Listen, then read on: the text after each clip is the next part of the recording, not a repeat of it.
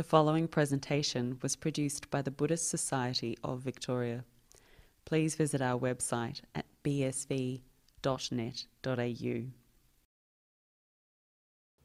So, this evening, Ajahn Brahm and I were supposed to be there in Melbourne, and Ajahn is now supposed to give a Dhamma talk in East Melbourne Town Hall, but as the things are impermanent in this samsara, things got cancelled. So, Ajahn Brahm is going to give a talk now through this from our studio here in Bodhinyana Monastery, and the talk tonight will be seeing through the stories of our mind. Sorry, I just have to turn off our volume is feedback. Sorry about that. Okay, before we start, I wish to acknowledge the traditional custodians of the country throughout Australia and their connections to land, sea and community. We pay respect to the elders past and present and extend that respect to all Aboriginal and Torres Strait Islanders peoples today.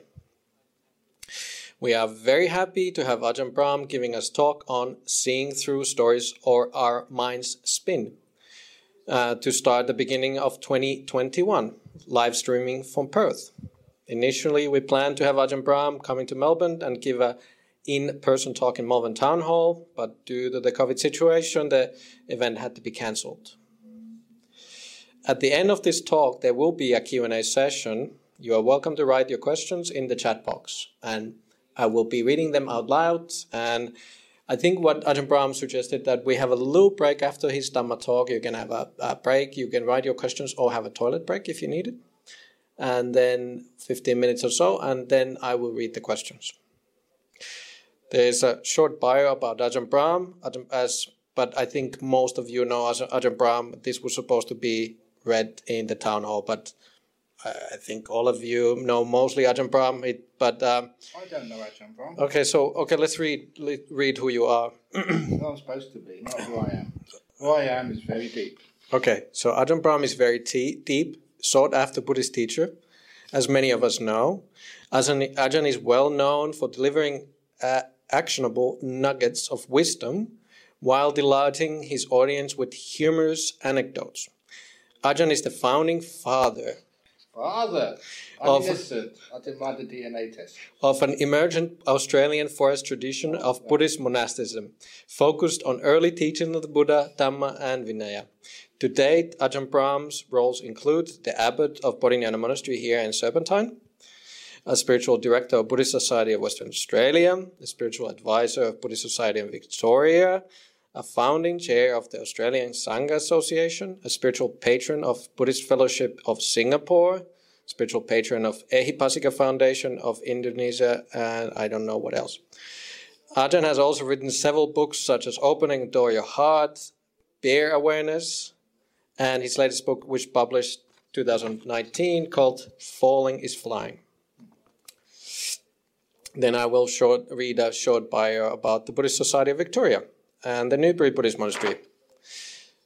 Buddhist Society of Victoria is the oldest Theravada Buddhist teaching centre in Australia, located in East Melbourne, Victoria. The BSV offers a weekly teaching program, Dhamma School, the Teens Group and Citizen Young Adults Groups. We are happy to announce that reaction plans to the city centre recommended on December 20th by opening the centre on Sunday morning for regular Dhamma talks. Okay, so you're going to open the centre. Well, good. In 2014, the Buddhist Society of Victoria established a forest monastery for bhikkhus and bhikkhunis called the Newbury Buddhist Monastery, NBM. With the support from local and overseas supporters, we are able to complete the first stage of the building project in April 2020. Yes, that was good. Which included monks' accommodation and Sangha house. Currently, we are working on construction of meditation center in the monastery. If you wish to know more about the BSV and NBM, please visit the Buddhist Society's website, www.bsv.net.au and nbm.org.au.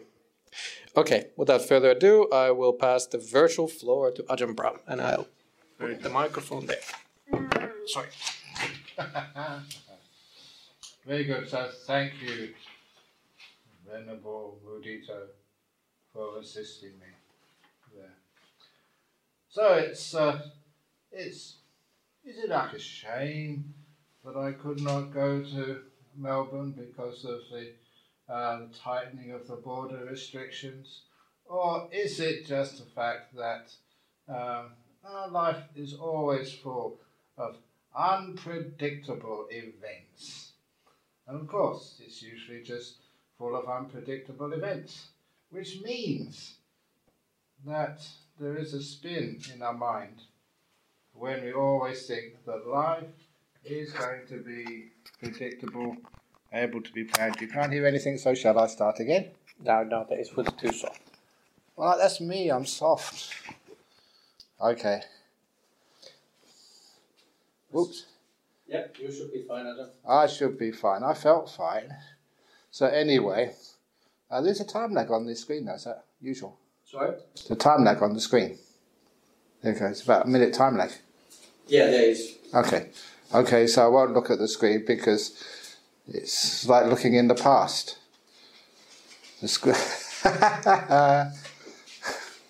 What are you doing now? Well, now let's put the microphone. Let's do one more time. One more time. Okay.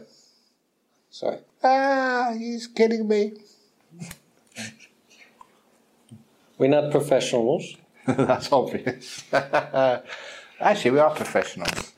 We're a different type of professionals. Much better, apparently. Okay, yes. Well, I'm sure that many of you must have seen those wonderful clips by Laurel and Hardy. This is just similar. This is not Laurel and Hardy. This is Brahm and Mudito, our comedy team. So anyway, I think we're back to getting rid of those little glitches there. And I love glitches and when things apparently don't go according to your expectations, because that is real life. The stories our mind spins are that life should be perfect, that life should be always the way we expect it to be. But if you've been reading some of the books which I've written and are listening to some of the talks, you will notice that is one of the sayings which I live by is to lower your expectations. Lowering expectations means that we get way more surprises, way more pleasant surprises when we lower expectations. And when things don't go the way we want, when there are border shutdowns and unable to travel and other things occur in our lives, the things are shut down and they're not going the way we expected them to. But there's always something which we can do. Instead of trying to live by expectations which the world just cannot provide us, we learn to be far more adaptive. And my life as a monk is often that you have to adapt to changing situations. Oh, one of those stories which I learned, how to lower my expectations was when I was going to Indonesia to give some talks a few years ago, and I turned up at the airport with my ticket, my passport, visa, everything was there, ready to go, and as soon as I got into Perth Airport, there was a big sign up there. I think it was Garuda Airlines flight something had been cancelled. It had been cancelled. And of course, there I was. Don't carry any money, no credit card, no mobile phone. I had no way of contacting anybody. I was stuck at the airport.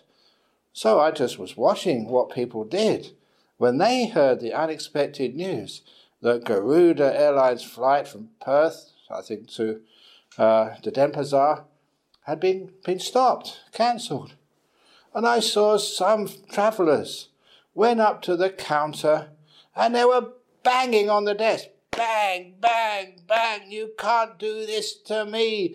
Get a flight now. And all they achieved by that is getting a very, very sore hand.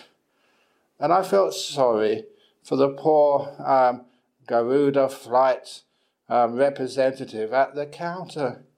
It's not her fault And there's nothing she could do to get that Garuda flight, which had been cancelled, to come and appear like that in Perth Airport. The flight had been cancelled and stopped. There's no way she could flick a magic button and make it appear. So sometimes, why do we get angry like that?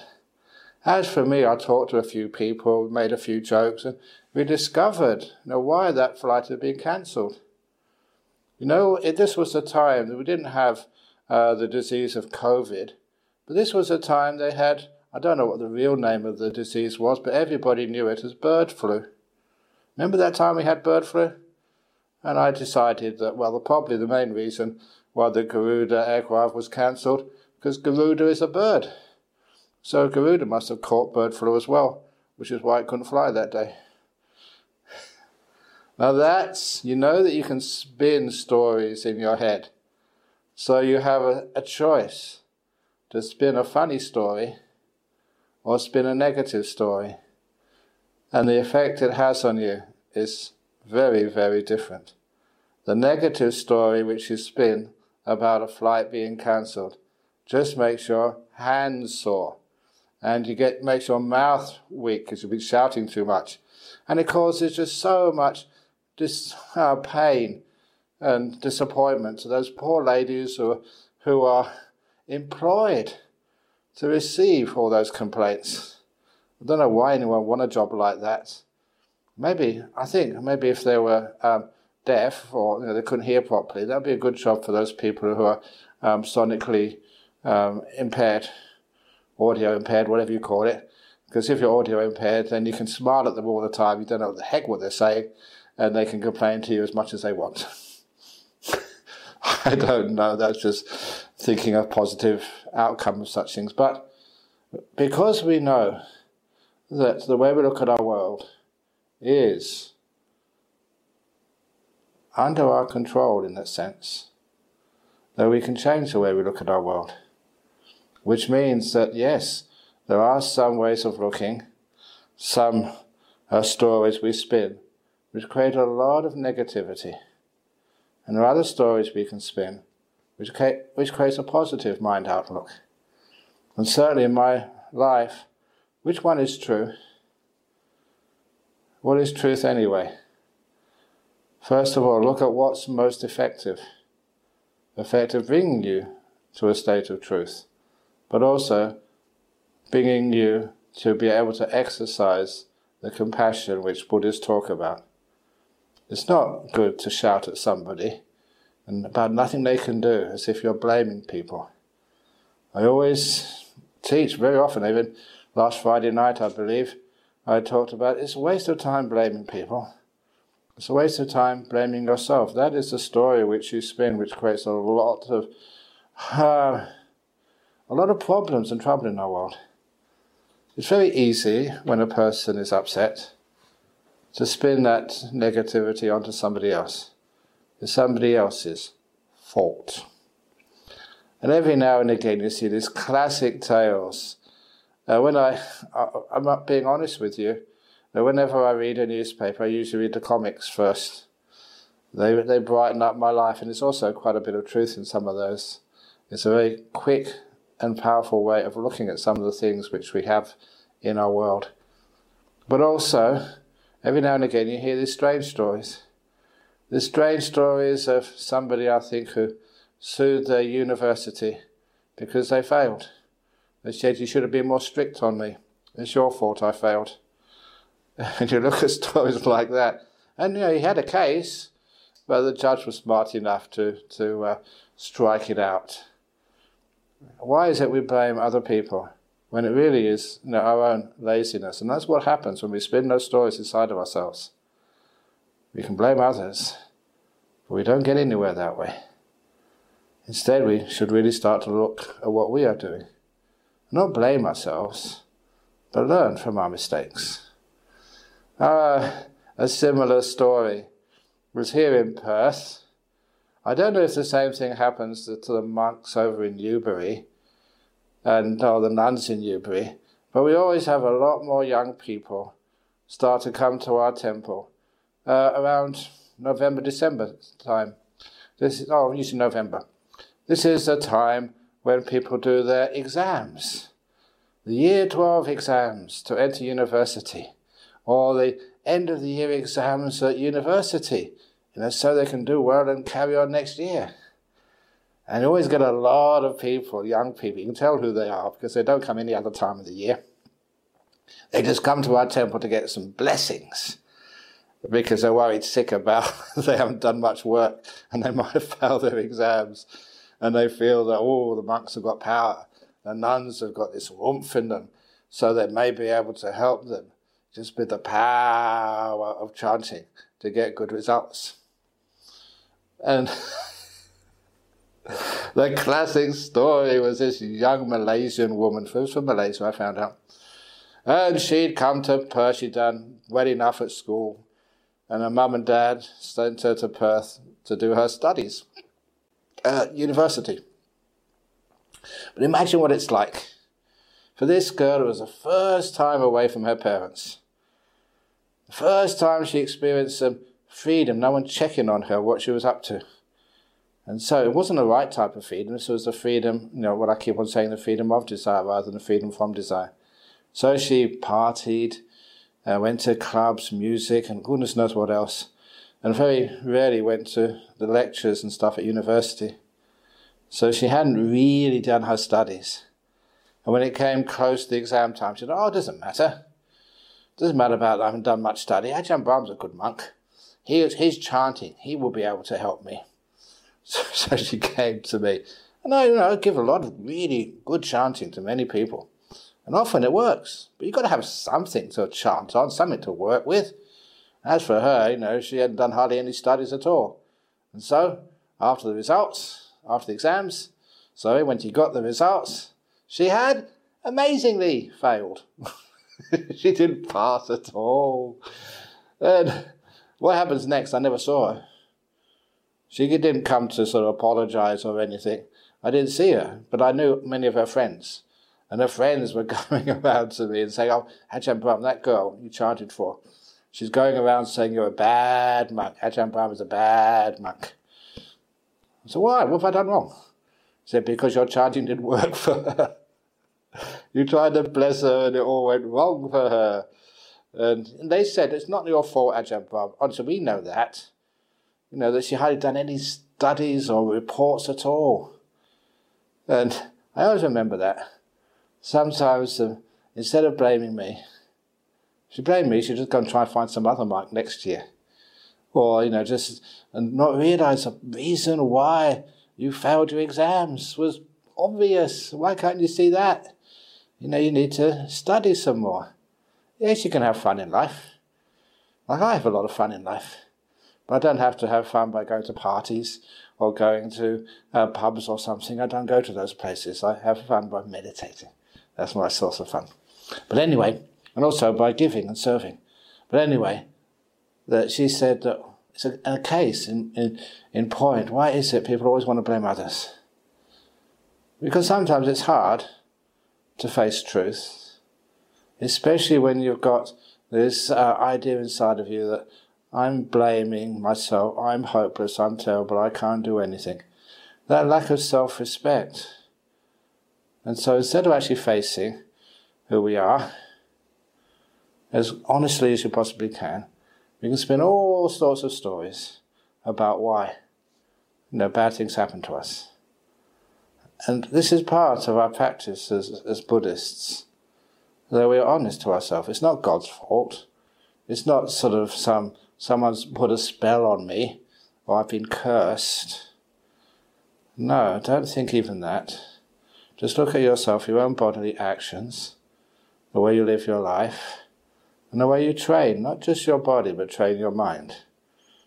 And to train your mind in some clarity and positivity.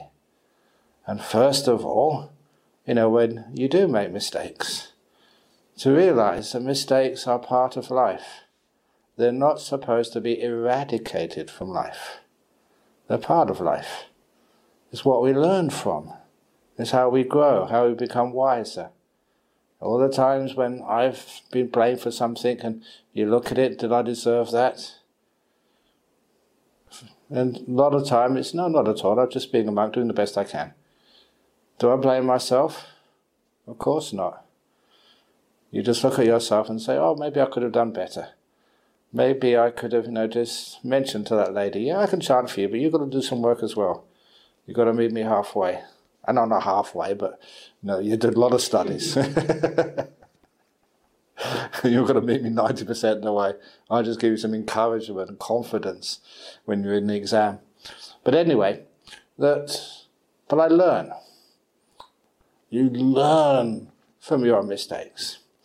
Now, I know just a good example of that at the beginning, in the introduction. Venerable Mudita said, very sought after teacher, really good talks and stuff. But there was one of my disciples years ago, she came from Singapore, and she was staying here for a couple of weeks. And she had permission to go into the library and, look at all those old talks I gave when I first came to Perth 37 years ago. 38 years ago. Anyway, a long time. And she wanted to get one of my early talks. And just to see, whether they've changed over those 37 years I've been a monk. And she listened to it. And she came back to me afterwards, a big cheeky smile on her face, and said, Ajahn Brahm, I just listened to this talk you gave, it was in 1984 or something. And it must have been later than 85, 86 or whatever. And she said, that was the worst talk I've ever heard in my life. It was so boring and uninteresting. And she was laughing. I was laughing my head off as well. Because it wasn't a blame. It was actually coming to the truth of the fact that, you've learned so much in all those years. You've learned how to try and be engaging. And learn how to say things which make sense to people. Which can be helpful. But also, true to what is Buddhism. And so, we learn on the road as we do all these things. And once we learn, we're open to that learning, we're open to making mistakes and trying out how to do it better next time. That is where we grow. That is a growth in this process we call, Buddhist training. The growth on the path. And so because we understand it that way, that we're not afraid of honesty and truth. A little saying which I mentioned on my New Year's Eve party. I did say I don't go to parties. I do go to parties. Only one a year. My own party. Ajahn Brahm's New Year's Eve party. And it's a wonderful thing I'm not quite sure if you do that in the BSV, or if you can do it in the BSV because of COVID.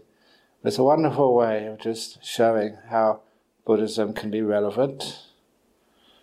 And people on New Year's Eve, the reason it started was because of some people complained that their friends at work and sometimes the next door neighbours, they would always celebrate New Year's Eve. And they would invite them around to come around, and you can't really say no. Saying no is like rejecting them or not being part of the community or trying to be aloof from everybody. And so they went, and when they went, they were offered alcohol, and sometimes even refusing that was almost like an insult to their host. So they said, what can we do? So I decided, okay, to have an innovative solution, we'll have Ajahn Brahm's party, New Year's Eve party. And everyone was invited, whoever wanted to come. And we'd have a bit of fun, doing things which were interesting, new, different, with a Buddhist flavour. So even last New Year's Eve night, Venerable Mudita was with me on this. We just had a little contest. It was some of my quotes. We asked people, what's the last line of the quote? Simple quotes like, you can't change the world, but... And what's the answer? And let people just try and find a good answer. Of course the answer was, you can't change the world, but you can always change your relationship with it. That's something you can do, and something which is highly effective. So, and at that contest, that we had all these questions and gave them marks. We had our president and vice president, and who was the third one there? That was Bill. Oh yeah, as our events manager, and we had all those people there from our committee, and they voted. And even the judges weren't in on what I was up to, because when we got 9 groups, the top 7 groups, the ones who got the most votes, were kicked out. and the 2 at the bottom, they were the ones who were selected for the final. Because why do you always think the top marks are the best? Don't we remember like humility and compassion and letting other people win if they really need to? And so it was a Buddhist response to what we call competition in our world. It's not just people who win are the best. It's people who are the humblest are the best. Are they? What do you think? But it's changing the narrative, changing the way we look at the world. And so those 2 groups were the winners. They went into the next round, which was organised by Venerable Mudita. Very good job, excellent, good, lot of fun. A lot of fun, but also a lot of wisdom was in there as well. Different ways of teaching, which cut through some of the problems which people have in life, of always trying to be the best, rather than being the happiest. So anyway, little by little, we understand just how to overcome some of these ways that our mind works. First of all, just real ways our mind works, not judging, not being disappointed when things go wrong. I don't like that word wrong. Is it wrong when you become bottom of the class, like those groups on Thursday night, New Year's Eve, and they were the winners? It's hard actually to take these ideas and make them work and let people see. What are we teaching as Buddhist monks and nuns? You don't have to be the best. Because if you want to be the best, it's sometimes what blocks truth more than anything else. It's a fear of punishment, the fear of failure. And why do people fear failure? Sometimes when you fail, you learn so much when it doesn't go right. You can try again. Do it differently. Innovate and grow. So when we change our attitude to some of these things, are like, don't be a failure, do well in life, do good in life, be way up there, get all your degrees and prizes and stuff. And of course, as you know, that I've been there, done that, sort of, anyway. Good university. But when I went to that university, I was open enough to look at people who were so-called successful and see them. They were not the happiest people in the world, honestly. And I'm just going to single 2 people out. There was this professor of physics, and he got the Nobel Prize in physics this year. He was a fellow who did the maths which, proved black holes. Sir Roger Penrose, Nobel laureate.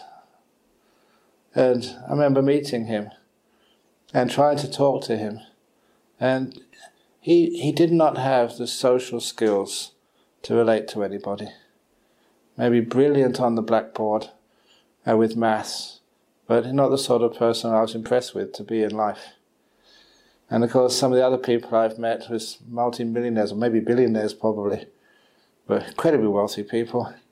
Again, this one wealthy person I met, he was living in this big mansion, but he had guards on the door with machine guns. It was like going into a prison. Because in there he had his freedom, but he didn't have the ability to go out and do his own shopping or just go to a concert or something. He was imprisoned by his wealth and fame. Is that the sort of person you want to be? So little by little, because people say, well, Ajahn Brahm, you're famous, you're imprisoned by your fame. And no. Every now and again I have fun by just walking in airports or going to convention centres where I'm supposed to be giving a talk and just sitting in the back. And one of the reasons I do that is because when I go places, this is the trip I was supposed to go to Melbourne in, I was supposed to arrive this afternoon. This was, I think, one of the first times I took an attendant with me, Venerable Mudita. I usually travel by myself.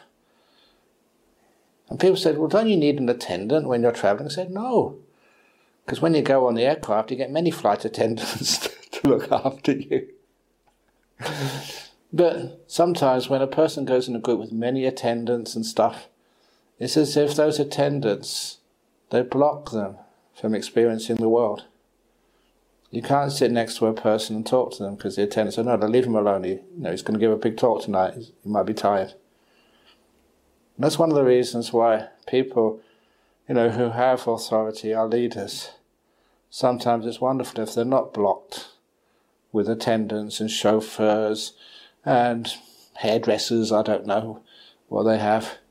Oh, I don't know if you know that story there was recently that they saw this group of about 4 or 5 monks outside of the barber shop on Christmas Day. I said, well, what are you doing that for?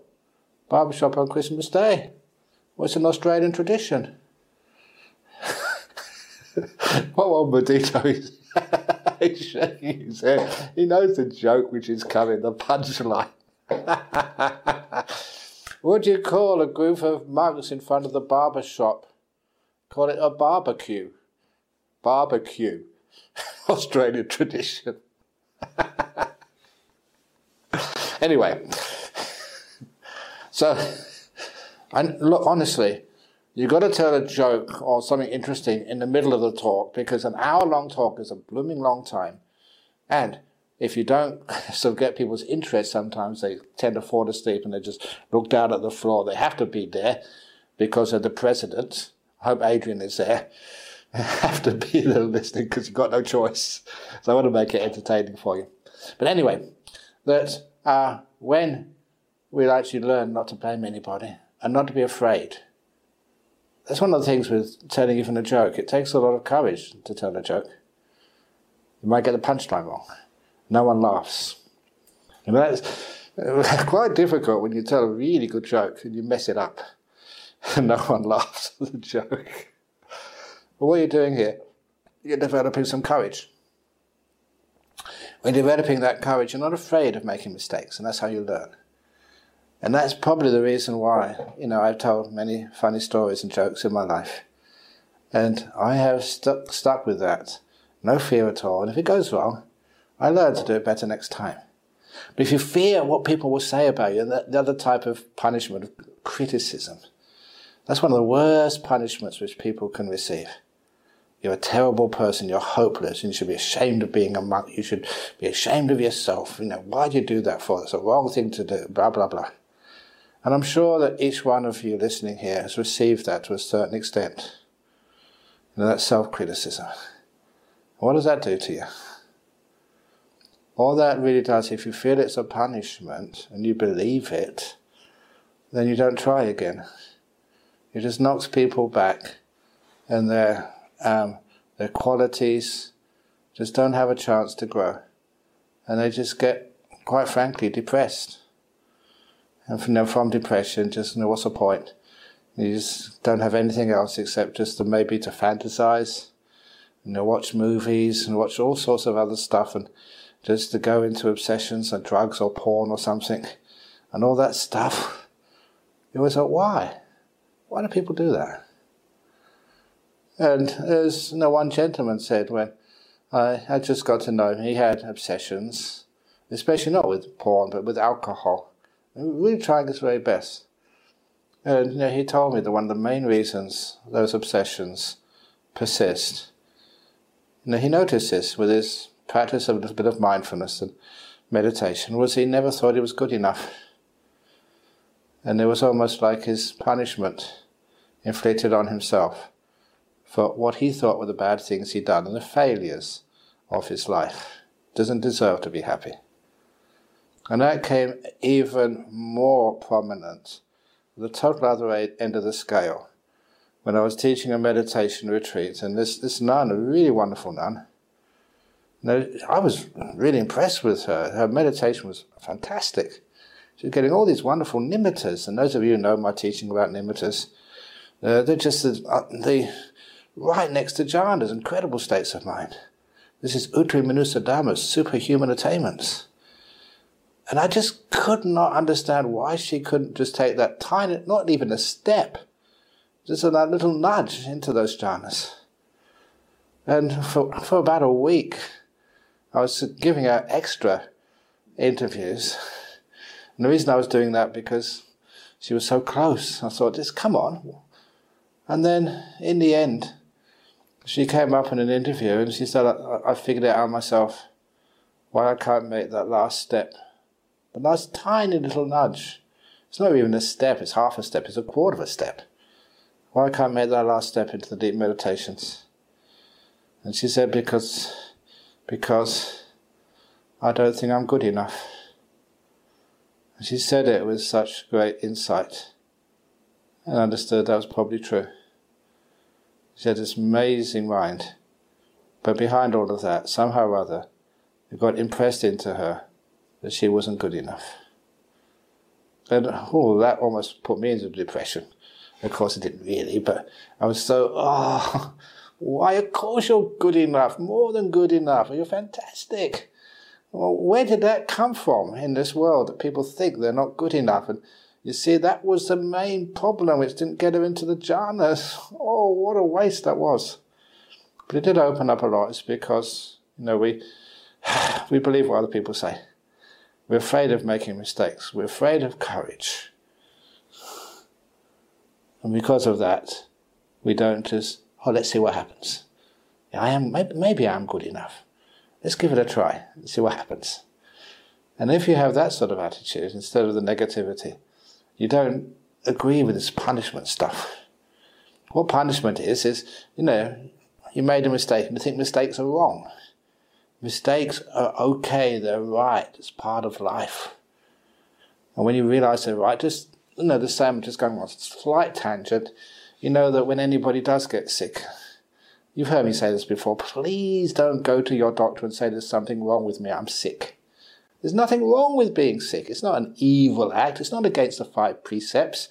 Have you ever heard the 5 precepts? No, thou shalt not get sick. I shall refrain from sickness. It's part of life to be sick. So nothing wrong with being sick. And if we didn't get sick from time to time, the body would be really weird. So when you go to see the doctor, because you've got COVID, or you've got some cancer, or you've got some crazy sort of illness, whatever it is, please tell the doctor there's something right with me. I'm sick again.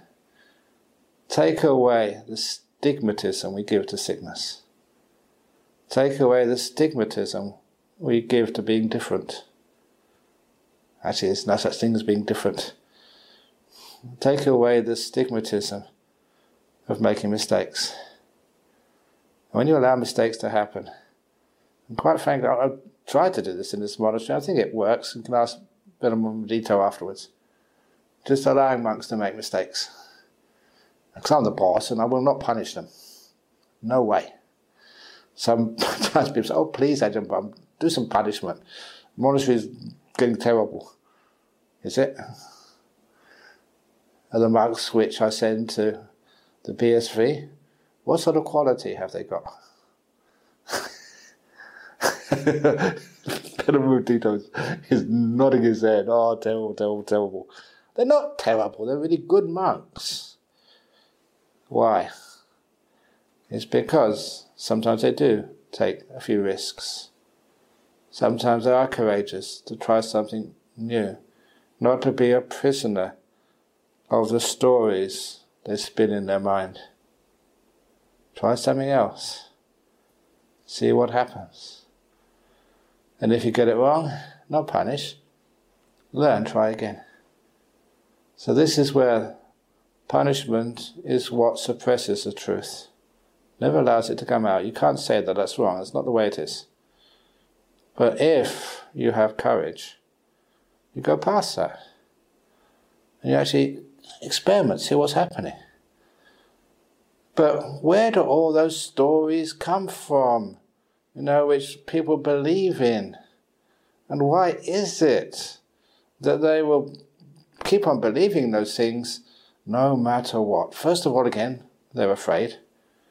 And secondly, that sometimes they surround themselves with people who just they think they're protecting them, but they're actually blocking them from seeing the truth of this world. And that's why you can say, like I'm Mr. Trump, he's blocked by all his advisors to see what's really happening.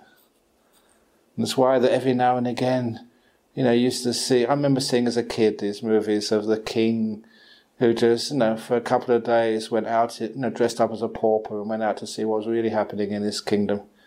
So he wasn't sort of told lies and untruths by the people who had a vested interest in not letting him see what was really happening. Sometimes you sort of wonder, our leaders, how much do they really know? How much do they really see? Are they protected too much? And I also remember, I don't know if this is true or not, but I remember reading this article about the CEO of Air New Zealand. And he would, because he was a big boss, he would never stay in his office all the time. He would actually put himself on a shift as a baggage handler. He put himself on a shift on the counter, checking people in at the airports, or even actually being an attendant on the aircraft, to get an idea of what's really happening with ordinary people. And I thought I don't know if that was true or not, but if it was, well done, that's the sort of thing which we should do. And that's the sort of thing which, even I try and do sometimes, by not having attendance and just being an ordinary monk and just talking to people, finding out really what's happening in our world, what's really happening with people. So I'm not just giving the information people think I want to hear. See what really is there. It can be sort of shocking and disturbing, but it's also, when you understand that mistakes can happen, what I'm involved in, what I'm supposed to be supporting or running monasteries and Buddhist society, doesn't have to be perfect. Even though we've got an operations manager now in our city centre, just before I left to come here to give the talk, because I was in Dhamma Centre in Perth for most of the last few days, and here just a couple of hours ago, is I told him, just look, you're the operations manager, but you're going to fail. Because it's the nature of our Buddhist society. We try our very best, but we'll never be perfect. So the operations manager, you're going to fail many times, because that, I don't know about you, but I never ever liked what people call organised religion. Because the reason I didn't like organised religion, it wasn't real, it was different than life. Life is not organised.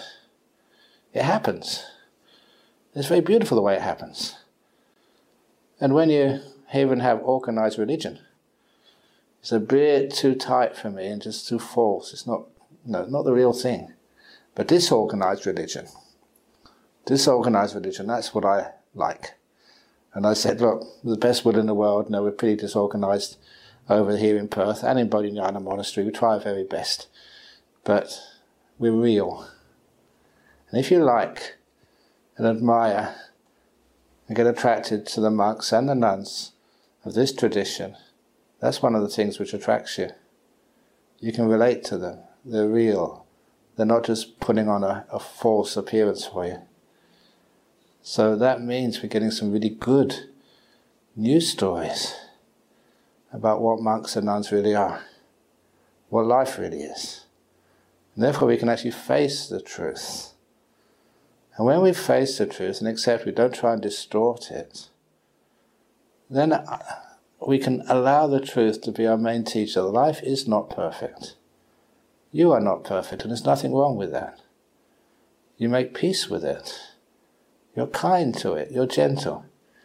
If all of you who heard me so many times before, making peace, being kind, being gentle, is the second factor of the Eightfold Path. It really is like letting go, renouncing, being kind, being gentle. But nevertheless, that gives the softness to the Eightfold Path. Not trying to make it perfect, but our attitude changes. And when we change our attitude to our life, to our meditation, to everything, and make renouncing, letting go of control, letting go of ill will, letting go of this harshness which is human beings, a lack of gentleness. I don't know where that came from. But sometimes you go to places in the mountains of Indonesia, or you go to villages in Malaysia, and it just doesn't matter the Muslims or Christians or Buddhists, they just can be so kind and gentle people. I'm sure you've all seen that. Why is it that sometimes people don't show those qualities? And the harshness and the anger and the violence become preponderant. Why is that? Again, it's not encouraged enough. Even today people think if you're kind, you're weak. And of course it's not the case at all. It takes a lot of courage to be kind. Okay, I'm sure many of you heard the story last night. Yeah, my Friday night talk.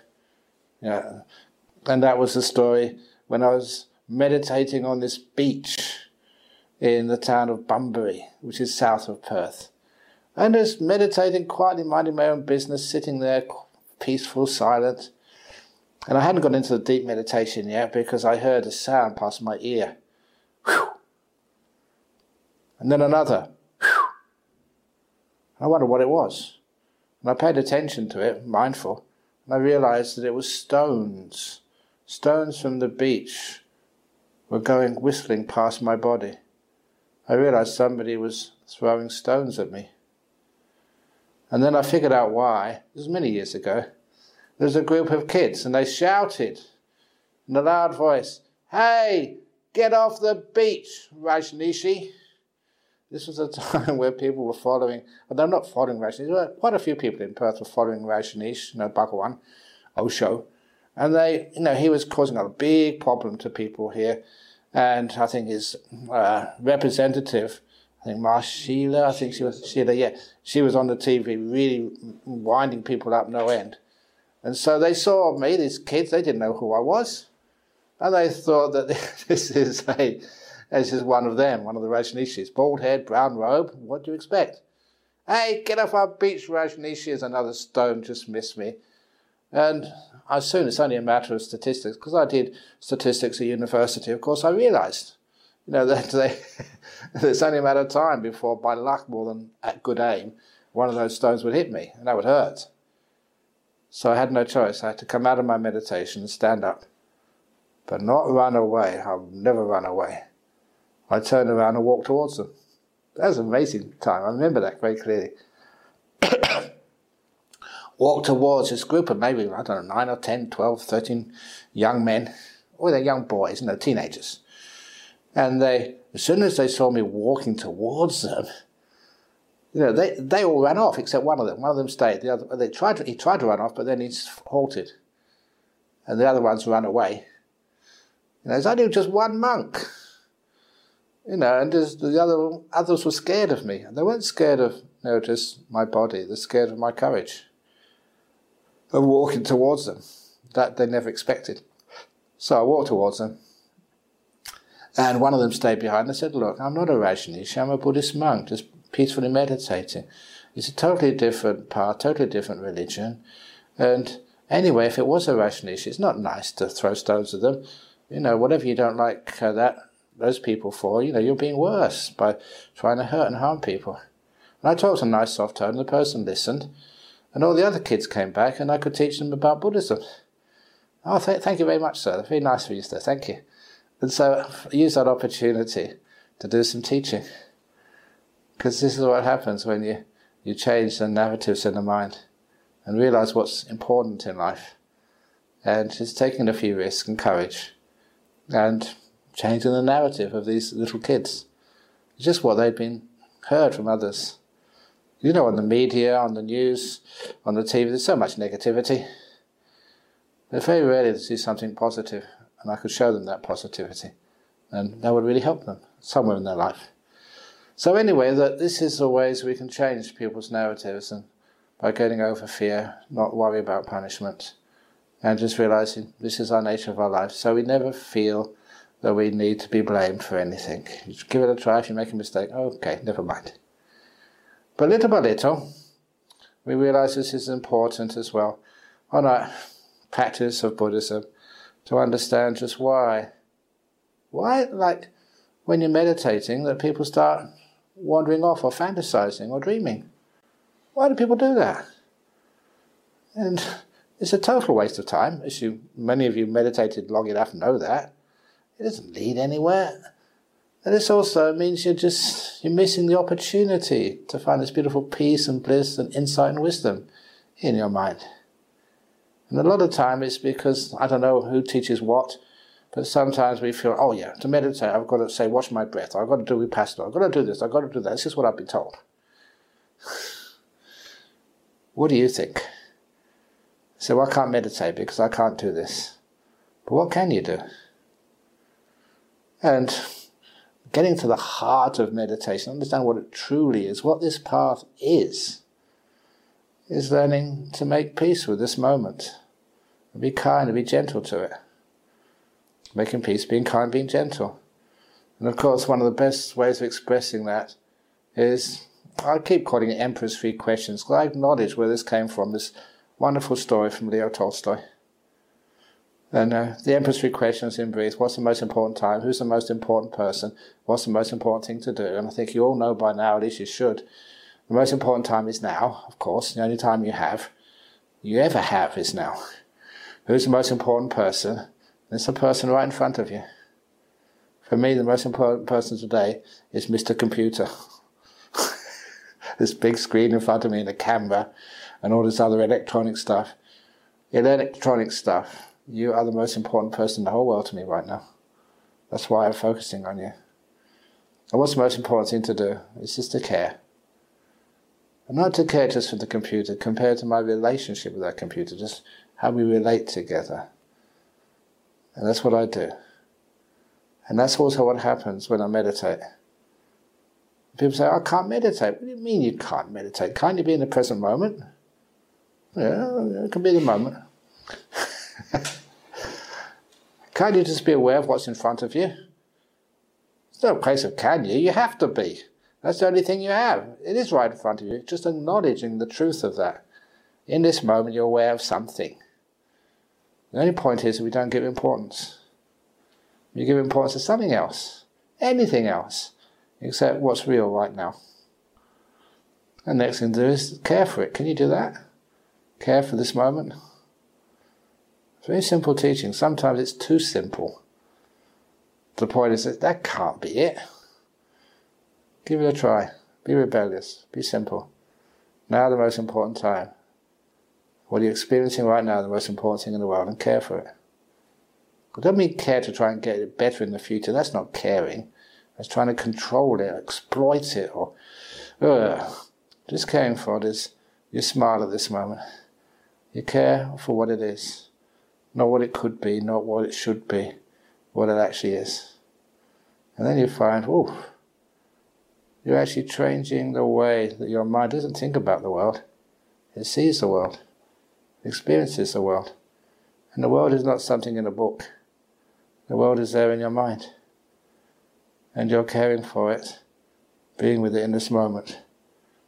And I used to think at first, I must be just wasting time. I should be doing something. Come on, Ajahn Brahm. And of course I'd sometimes stop and do things. And it never worked. But I stayed there. Had the courage to do something different. So just stay in this moment with whatever I'm experiencing, caring for it. What happened? Try it out. Because you're not doing very much, hardly anything at all, just staying with this moment, your energies start to increase. The 5 hindrances start to get weaker and weaker and weaker. These are the hindrances which stop you seeing the truth. And the hindrances, like wanting, you don't see what's real, you see what you want to see. Ill will, you just consume it trying to get rid of this rather than understanding it. And sloth and torpor, that's because you're just so tired, you've been fighting inside your mind for almost ever. And so you're so exhausted, you're fighting. Oh, come on, take a break, let go, relax to the max. Don't fight. And restlessness, if you really care for this moment, you're with it. It becomes your friend. You're there. Thank you, present moment. I'm learning so much from you. And, I used to have friends, all sorts of weird and different friends. And sometimes the more weird they were, the more different they were, the more I liked them. Because I could learn so much from them. If it's a friend who did exactly what I did, yeah, it's nice to be with you, I can relax, but I don't learn as much from you as if I'm staying with a Christian criminal or something, just giving them a bit of a talk in a jail somewhere. Or that, you're invited to some ceremony and you go and sit next to someone who is totally different from you. And those sorts of people, you can still have this wonderful sense of peace with, because they're right in front of you, you care for them, and you learn so much, you grow so much. And so that's why I can be with whatever's happening right now. Make peace with it, be kind with it, be gentle. And then it's like the person which I'm with, they open out, they grow, and they become such amazing experiences. And so when I meditate, that's what I do. Now's the most important time. It's the only time I ever have. Whatever I'm experiencing now, that is important. And I just care for it. I don't try and understand it, work it out, photograph it, remember it, try and sort of figure out what's this to do with meditation or anything like that. Just let it be. You ever heard that word before? Let it be. Understand it, compassion, kindness. And then I start doing that. And this moment just blossoms. It opens out. Those talks I've given of opening the 1,000-petal lotus, mindfulness and kindness. And that is an amazing part of meditation. It's no effort. It's just following the instructions properly. And this moment becomes a beautiful abiding. Just being here. Mind gets so peaceful. It doesn't get restless. It stays here because you're enjoying it. The only reason why people have restlessness in meditation is because they're just trying too hard. They don't know how to be here. They don't know how just to stop moving because they're afraid of being here. So after a while you just stop and be here. And just this whole body-mind opens up. With some really deep meditations. And that's where you stop seeing the ways this mind, or you stop this mind making up stories, because this truth is more delightful. You're not afraid anymore. And the truth is just blissful. Stillness, peace. And all the stuff in the world we worry about, this body and its aches and pains, its sicknesses and stuff, you have to just keep the rules on the outside. You can't just travel to Melbourne. Actually, I could travel. We could have travelled to Melbourne. Just we wouldn't have been able to get back into Western Australia. I mentioned that to my president, the president of the Buddhist Society of West Australia. And I said, the president of Victoria said, no problem at all, you can still come. Only won't be able to get back to Western Australia. And he'd be very happy with that. If you get 2 extra bucks stuck on quarantine in Newbury. I know we don't get quarantine there, but we won't be able to get back to West Australia. He was very happy with that proposition, but not the president of the Buddhist Society of West Australia said, don't you dare. We had a lot of good fun. Anyway, so little by little we learn how to make peace, be kind, be gentle. And that stops those 5 hindrances. And it's the 5 hindrances. That's what perverts the cognitive process. That makes you see not what is real. You see what you want to see. In negativity, the second hindrance, you don't see what is challenging to you. It's just too hard to admit you are wrong. Too hard to see that lump is growing and it's a cancer. Too hard actually to see that there's nothing wrong with sickness. All these things which make you more tense. And you respond to that with negativity, trying to get rid of things. Rather than realizing these things are part of life, it's part of our world, it's a texture of life, so let them be. And little by little, even dying. I don't know why old people are afraid of dying. You've got an old body. Is it really viable anymore? So if the doctor says to you, you've only got 6 days to live. They said that to me when I was really sick and in pain. I'd ask the doctor, can I negotiate Can you make it 3 days, please, instead of 6? I want to be out of here. So little by, we changed the way we look at life. And so we change our stories. No fear. So much more wisdom, and much more fun as well. It's one of the things which really excited me about wisdom. All those wise people which I met, these monks who were supposed to be enlightened, and they probably were. They were such fun to be with. So much joy that they weren't critical of you at all. They were just so kind and accepting. As they were kind and accepting of me, it taught me how to be kind and accepting of whatever I was aware of in my meditation or in life, whatever happens in life. And that's again in my meditation that takes you into the deepest of states. Empowers your mind, abandons the 5 hindrances. When it abandons those 5 hindrances, then, whoa, what you see is reality. You can trust it. You look in your mind, not a hindrance there. Nothing you want. Nothing you have ill will about. Nothing you're trying to get rid of. Peace, not restlessness. Energy. Beautiful energy. The energies you get from meditation are fantastic. Much better than tea or Red Bull or whatever. Am I right, Red Bull? I've never taken Red Bull, by the way. I've taken tea, though. That gives a bit of a boost. But nothing like the boost you get from deep meditation. The hindrances disappearing. And then also, it gets, no stop and torpor, no doubt anymore. The mind is clear. That is how these, what's it called? What am I supposed to be talking about? That is how you see through the stories your mind spins. And I do try to keep to the subject, but I always fail. I fail because I'm not afraid of being punished for it. As I say, I am consistent. But anyway, I hope you enjoyed the talk so far, because I can see it's gone past 5 o'clock, 2 minutes past. So now is the time, as I was saying to the last retreat I was giving, now is the time to go with the flow. In other words, go to the loo, go to the toilet. And let things flow. So have a toilet break and be back in 5 minutes. And those people who have got questions to ask, please write them down, I think in the chat box or whatever it is you're doing. And then Venerable Mudita will select the hardest, the most probing, the most difficult ones and try and confound me. Very good. Okay, so 5 minutes break. Hello, everybody. Yeah, back again. Hope you let go successfully. Okay, let's start going into, I have to go here. Okay, we've got some questions here. We're going to see which ones get answered. They're not going to see these, by the way. Okay, here we go.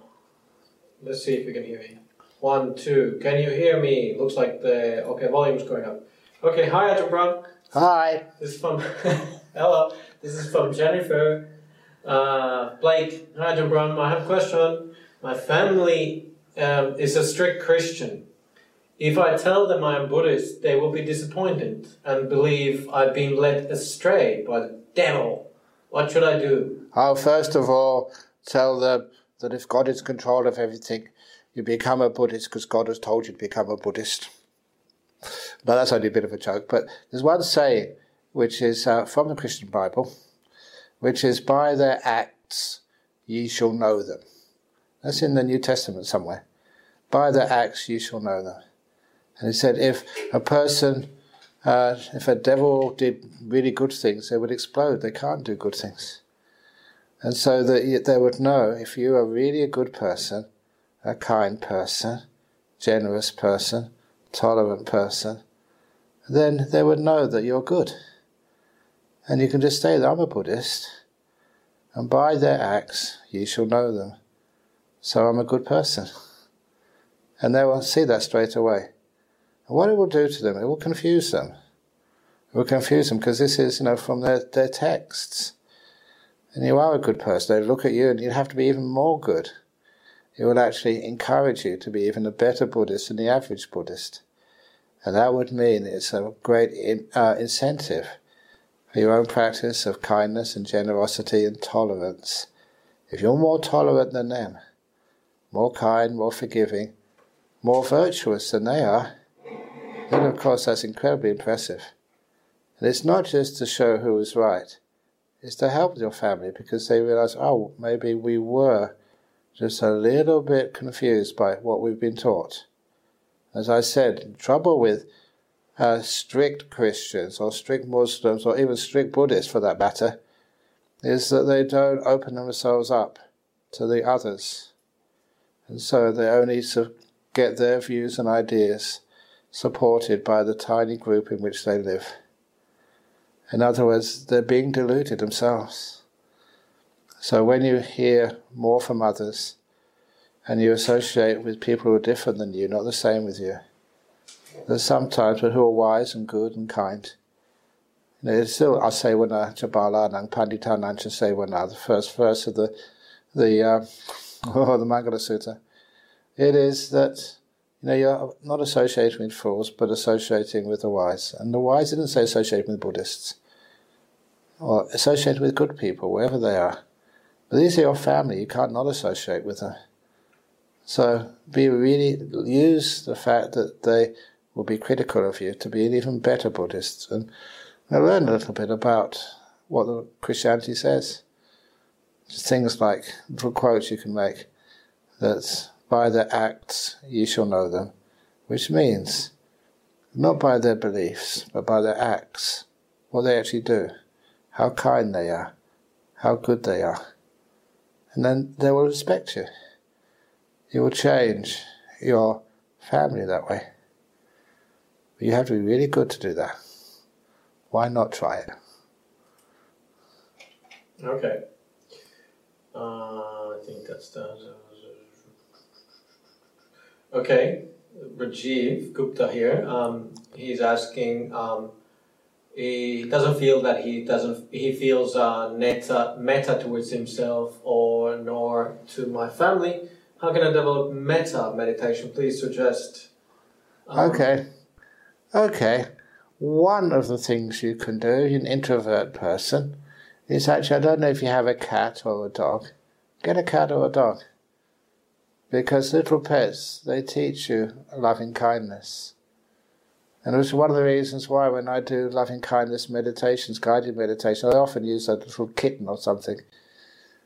Or if you haven't got a kitten or a dog or something, get a teddy bear. You've seen my books on bear awareness.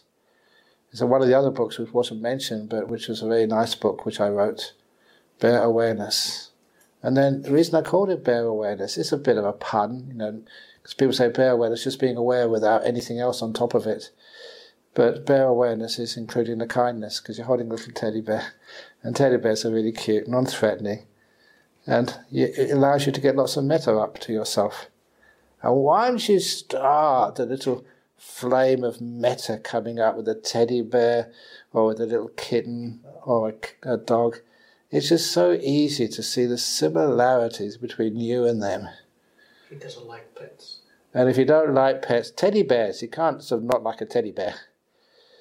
I still remember this lady from Sydney, and she was living in an apartment. And when I said teddy bears or babies, I thought, no, all women like babies or pets. She said, I hate pets. And I hate cats, I hate dogs, I don't want to have babies. And I said, well, what have you got in your apartment? And she had enough trust in me to have a think and said, oh, well, actually, I've got a little pot plant. I'm really worried about it because I'm not, in my apartment right now. I'm on a retreat with you, Ajahn Brahm. I hope it survives. And I said, great, now we have the seed, the opening where you can get some loving kindness. So think of your little pot plant. You're over in Perth, your pot plant's in Sydney on a balcony of an apartment somewhere. Think of it and send it loving kindness. My little pot plant, a little seedling. Sorry I've had to leave you for a few days. But may you be happy and well and not too hot, not too cold. I left enough water in the basin for you. You should be okay. And she started doing that. And my goodness, her loving kindness took off. She was innovative. And she did on a little pot plant. And because she had a relationship with it.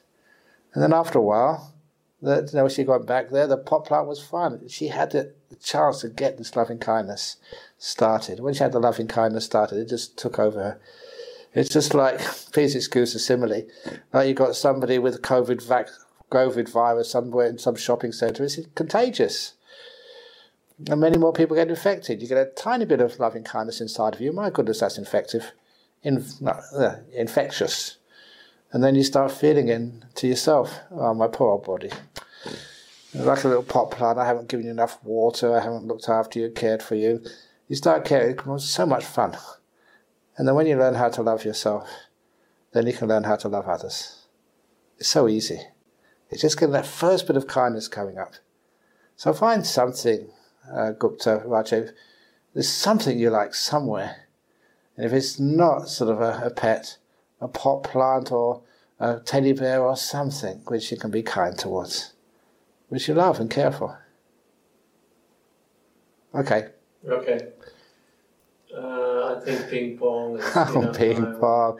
Okay, no, because ping pong's helped out so come on, you mentioned it. Okay, let's do ping pong. Hey, hi ping pong. Yay, hi Mushy P. This part 1. Okay, well that's too much. Let's just do part 1. My ego makes me want my teacher to be enlightened, whoever her teacher is. Oh my goodness, I'm supposed to be your teacher. Oh, so you So I understand that others feel the same. But when they claim in public forum that their teachers are enlightened, I feel that it's not right speech. What is Ajahns' opinion on this? I totally agree with you, ping pong. And the reason is that, because how do you know that your teacher's fully enlightened? Honestly, that sometimes people ask me, was Ajahn Chah fully enlightened? And I don't mind saying, because I've been with him, I lived with him for 9 years, and there's a lot of checking out. And so living with him for 9 years, then you can say, okay, yes, I would say he is enlightened. But you know one thing? He never said to anybody about his own personal attainments. He never said to any monk or nun or layperson I know exactly where he reached. So he never once did he say, I am enlightened. It took me a while to understand that. And, okay, here we go. Ajahn Brahm, are you enlightened? Or maybe we haven't got the time to answer that question. So no, we can move on now. Okay, no, I'm going to answer that question for you. I raised it. And so this is the way I answer this question, because I want to take it deeper, not just say yes or no. To make it a deeper answer so you can understand why you should not say that my teacher's enlightened, my teacher's this, or my teacher's that. And this was what happened. I was put on the spot once when I was in Sri Lanka. I'm very well known in Sri Lanka. And this was with a group of monks, and they were videoing me in a forest monastery, a really good forest monastery in the south of Sri Lanka. And they said, it was only monks were at this meeting. They said, Ajahn Brahm, there's only monks here. So you can't use the excuse you're not allowed to tell lay people. So Ajahn Brahm, are you enlightened? Ajahn Brahm, can you get into jhanas? Ajahn Brahm, come on, now be honest. They put me on the spot. So, because they were good monks, you rose to the occasion and gave a really nice answer. And some of you heard me say this answer, but it answers also the question which dear old Ping Pong, she comes to our monastery whenever she can, known her for such a long time. And the answer was that I told people, all these monks here, I said, Ajahn Brahm cannot enter jhana. I can't enter a jhana. Ajahn Brahm is not enlightened. And then, the way I said it, they realized that, hey, this is interesting. What is he meaning by this? And I said, look, an Ajahn Brahm has to disappear and vanish first of all. This idea of an identity, my teacher, that has to vanish and disappear. And then jhanas happen. Then stages of enlightenment happen. They don't happen to a person. They happen when the person vanishes and disappears. The whole cognitive idea of a person vanishes and disappears. And then these things can happen, but not beforehand. So that's one of the reasons I never actually asked Ajahn Chah this, but said, why don't you tell people what you've achieved? Because I think maybe he might have said that. I have achieved nothing. It's not an achievement, it's a disappearance. When people have the wrong ideas, what's called the stories your mind spin, the wrong framework to understand these things, that causes so many problems in our Buddhist world. And we go around saying, our teacher's enlightened, your teacher isn't enlightened, da da da da da, my teacher's better than your teacher, my teacher's more enlightened than your teacher is, na na na na na. You see there's so much worldliness in that comparison, and that is really wrong. And it also means that many of the disciples, they split from the disciples of other people. And we have almost like lineages, or I call them cults. So when people go to refuge in the Buddha, the Dhamma, and Ajahn this, or Guru that. And the Buddha never agreed to that. The Buddha always said that take refuge in the Buddha, the Dhamma, and the Sangha. Not the Buddha, the Dhamma, Ajahn Brahm. Not the Buddha, the Dhamma, and Ajahn Chah. Not the Buddha, the Dhamma, and Guru this, or this Rinpoche. We take refuge in the Sangha. And so just like when you're at university, who was your teacher when you were at university? You went to many classes, many teachers. So you don't have to be a disciple of one monk or one nun. In fact, be a disciple of the Sangha. That's your teacher. The Buddha, the Dhamma, and the Sangha. That's your teacher. Well, there's a question right after that which sort of ties into that. So this is from David Sanjaya. Yeah. Ajahn, many people talk about the term Hadayavatu in Buddhism. What does it really mean? Thanks a lot. It doesn't mean very much at all. Because it's a term which came from a part of the Thai forest tradition. Hadaya means like the heart, the center of things, and what are the stuff of the heart. It's also trying to get the idea that beyond the 5 khandhas, when they all vanish, what's left is Hadayawatu. You've got so many different names. The original mind, the ground of all being, and stuff like that. And it was totally rejected by the Buddha in the suttas.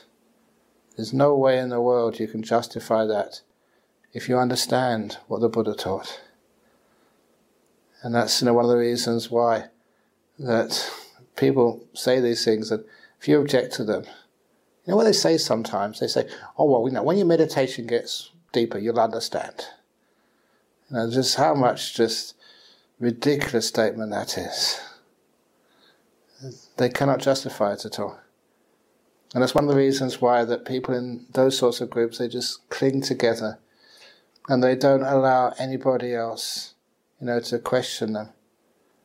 And it's one of the things which personally, you could see in Ajahn Chah, people could ask him any question. You respect the question and the questioner. And when sometimes people don't respect either, you realise there's something wrong there. One of the things which I'm very happy, thank you Australia, when I came in here I thought I was so smart and wise. And then people here would question you, so that's not exactly right, that's not what the Buddha said. And thank you for that, because you would question, you wouldn't be afraid of asking very deep, powerful questions to really good monks. I remember my predecessor was abbot here, and many in Melbourne still remember him with a lot of love and respect, the former Ajahn Jakaro. And I still go and see him every now and again. He's a really, really good friend.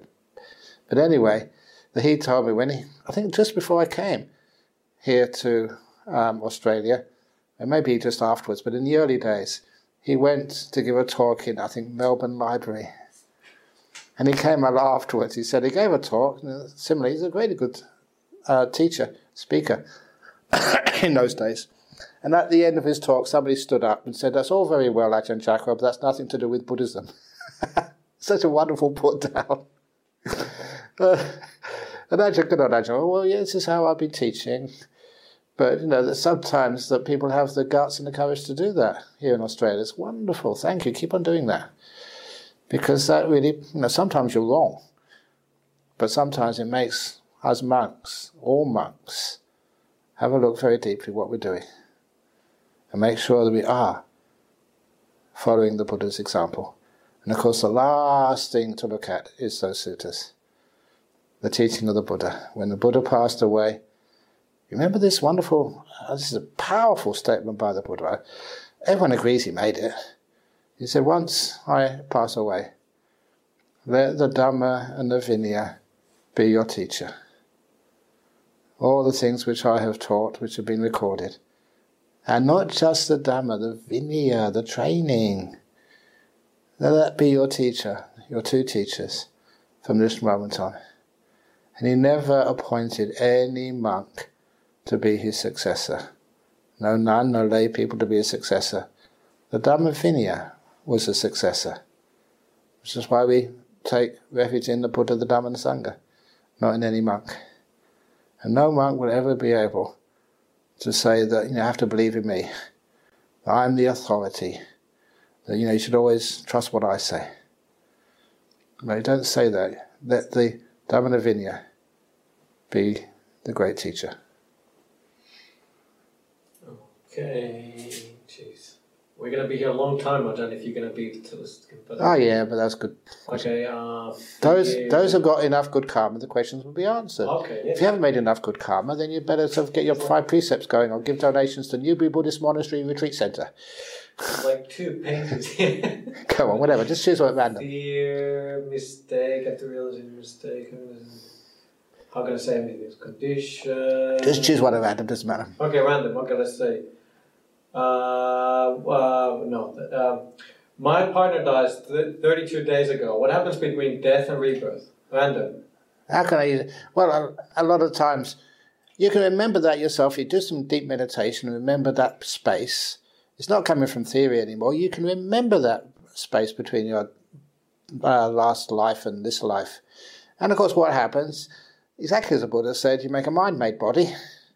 So your old body is gone. Mind-made body, and you just explore around a little bit if you want to, and then you can go off to your next life, or go in your next life can do all sorts of things. Sometimes there's not a room available yet, so you have to wait a while. And sometimes people don't want to be reborn yet. It's one of the reasons why in many traditions they have things like 49 days, where the old person who's died is still around, and they wait around, make sure everything's okay. Okay, here's sorry, I can't avoid funny stories. I know some questions aren't going to be answered, but this is for everybody. That there was this lady who left some money to our monastery in a will.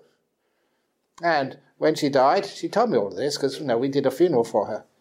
And then after she died, we just waited a proper time, and then asked her, what's it called, her widower.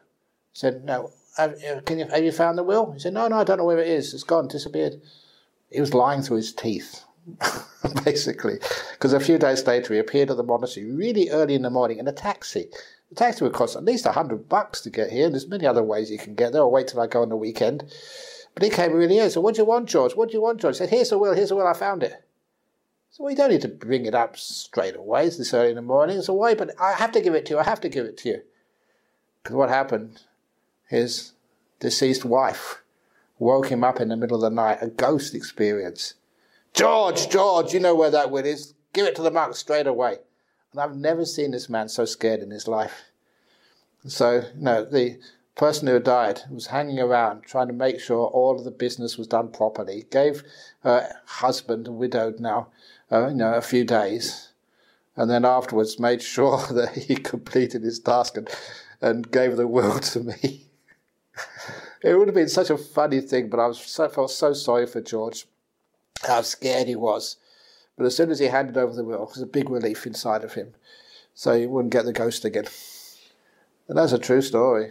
Oh, he saw the ghost, woke him up and saw him get that will to the monks. Anyway, so that's what happens. So make sure that when a person dies, Make sure that you don't sort of, misuse your life or whatever, because they may be watching. Which means also you can give them lots of good karma. Spread merits to them. Think about it and say, look, you've had a wonderful life, now's the time to go and get a good rebirth. Okay, Michael is asking here that the stories of our mind is always useless. And or do they help prepare for situations? If yes, how to realize what is helpful and what is destructive? So that takes a bit of wisdom. Look, when I was a school teacher, I was a school teacher for 1 year, I started teaching the law of gravity, to primary school kids. How do you do that? You say, what goes up goes down. That's a lot of spin. Because we all know that if you throw a thing up fast enough, it escapes the Earth's gravitational field, has escape velocity. That's how rockets work, go out into outer space. So it's not exactly true, is it? What goes up comes down, but it really helps primary school kids get their first understanding. It's spin, but it's not bad. Useful. And then, of course, when you go to secondary school, high school, you teach gravitational by Newton's law of gravitation. Two massive objects, they attract one another according to the square of them, the product of their mass divided by the square of the distance apart multiplied by big G, gravitational constant. Which is not bad, but it's still not accurate. And then, of course, in university you start teaching Einstein's special theory of gravitation. Oh no, I've got that one wrong again. The general theory. That's where space-time is curved. So little by little, we start with what we can understand, we spin it, but then we realise that people know this is only a start. And then later on, the wisdom will grow. We have to start somewhere. And when we start somewhere, it's not totally the truth, but we know that this is going to lead to deeper understanding. If it's leading in the correct direction, then it's okay. If it's leading to, stop experimenting further, then it's wrong. It's one of the reasons why, as a Buddhist leader, you always have to encourage people to question. And always have to give good answers. Admit you're wrong when you're wrong. Because encouraging the quest for truth means questions and good answers. And please also have honesty. So you will not stop until you get a good answer. And of course that also means not just asking the monk, but practicing what they teach you. Meditating, overcoming the 5 hindrances. So you can be sure that what you see is reliable. Yep. Not too bad. Well, we can take Rajab's, you already had that one. Should generosity be done anonymously, or should it be done known to others, which is more meritorious? Which act should be done to create more merit? Please suggest. Okay. It's anonymous is way, way, way better. Because if it's done and let other people know about it, well, a lot of time it really depends on, that's a quick answer which is not really accurate. Made a mistake there.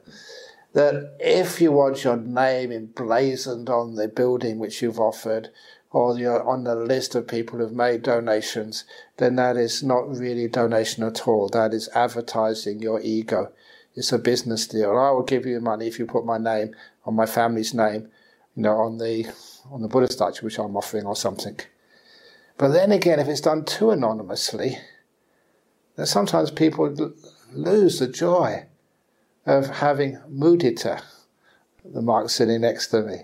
And mudita is just rejoicing in other people's generosity. And there's some of the generous acts which I've seen I will never forget them. One of the best acts of generosity I've ever seen, which makes me emotional every time I think of it, beautiful emotions, was this little girl in the village of Bungwai, and she was had some deformity that she couldn't speak. She would grunt. The fascinating thing was that every girl in the village she grew up with, they knew what those grunts meant. It was a special language. And she would go to parties and go everywhere with her friends and have a wonderful life. But On this occasion, I was cleaning up our hall. It was my job that day. And I heard somebody come in. I thought it could be a thief, I'm not sure. And it was her, this little girl. And she didn't see me, so I hid and just wanted to see what she was going to do. And then she looked around as if she was a thief and make sure no one was there. She quickly went to the shrine and put something just in front of the Buddha and the shrine. And then she ran out. She never knew I was watching all along. And when I was really fascinated to find out what had she put in there. When I went in there, into the close to the Buddha, she put this little folded lotus flower, which she made out of paper. And it wasn't the most artistically thing done, because she was had a lot of difficulty using her brain and using her hands.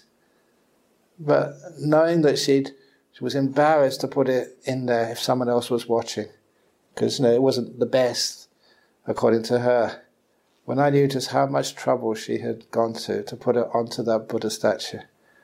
Oh, that was one of the most brilliant, beautiful gifts I've ever seen. And I told all the monks afterwards, the senior monks who were there in that monastery, I said, look, this is what happened. You better not touch that little lotus which this little girl had put on there, because it meant so much to her to be able to do that. It meant so much to me to see that. She'd risked so much people criticizing her, to actually go in there and put something on the Buddha shrine. I've seen other people give hundreds of thousands of dollars, but that donation that little girl made was bigger. Very good. I like that. There was something. Wait.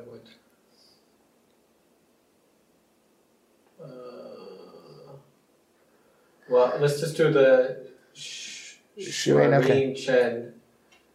If a person has been meditating frequently, can they able to continue when they coma? And will that help to determine the realm where they will be reborn? So, can they continue when they coma? Yes. Okay. And that's what Ajahn Chah used to do. The reason why we know that, if you haven't heard this story before, when Ajahn Chah had a stroke, and that he couldn't speak, and had monks. We all had a meeting. It was actually after I came to Perth, and they all had a meeting, and they decided unanimously just to let nature take its course and let him pass away comfortably, just palliative care basically. But then the King of Thailand found out and said, "No way, you've got to keep him alive." So the King of Thailand paid for this medic to be with Ajahn Chah on roster, 8-hour shifts or something, for about, was it 8 or 9 years, I think it was. But anyway, all the monks would also help out. And there was one night that Ajahn Chah stopped breathing. And of course the medic freaked out. You can't stop breathing, and let's resuscitate him, he's dying. Rah! And the monk said, he's not dying, he's just getting into his deep meditations, into the jhanas. That's what happens when you get into very deep jhanas. You stop breathing. And because the medic was there, they decided to do this experiment. They would take blood samples every few minutes. And every time they took a blood, he wasn't breathing at all. He was a trained medic, not sort of, someone who doesn't know what they're talking about. And he wasn't breathing at all, but his blood was oxygenated all the time. And so as far as the medic was concerned, as long as there's oxygen in the blood, you don't need to breathe. I don't know how it gets there, but it's there, so it didn't interfere. And that was actually a proof that Ajahn Chah was getting into the deep meditations, even though he couldn't speak and was just lying in bed, basically in a sort of coma. So yes, you can, because the coma is just the brain stopping. The mind is something separate, and that mind, chitta, will still be working and still be able to access the deep meditations. And of course it does affect your rebirth. So you can still do it. You've got to learn when you've got a brain still working. And then afterwards you'll be okay.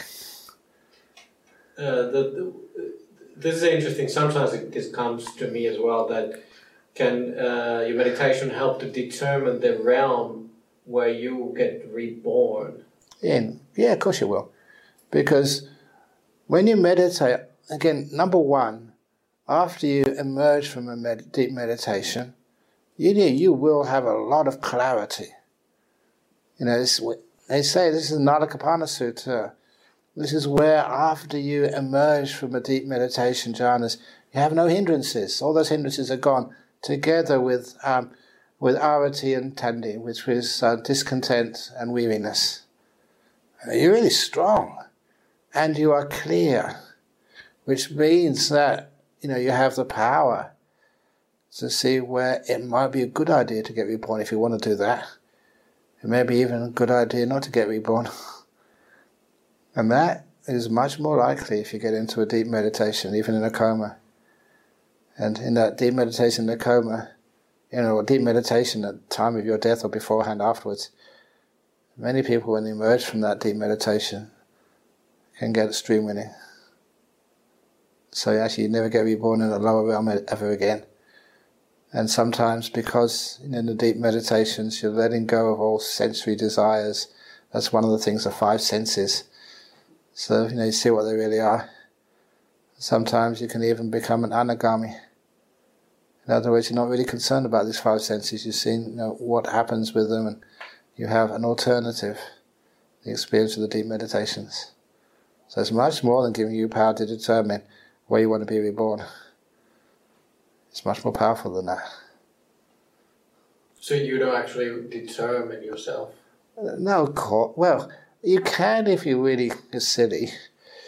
I want to get reborn just as the daughter of my mother or something, or the person I really like and love. I want to get reborn in Melbourne again because they got good coffee in the sort of Melbourne or whatever. That's pretty dumb and stupid, isn't it?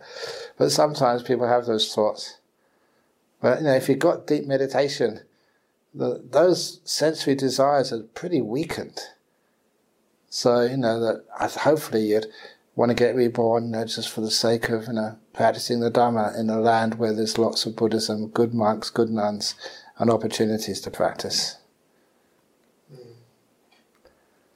Wow. Okay, well, I just seen what somebody's coming to the question here. Jay Ching. I have a son or mother has a son with the high spectrum of autism.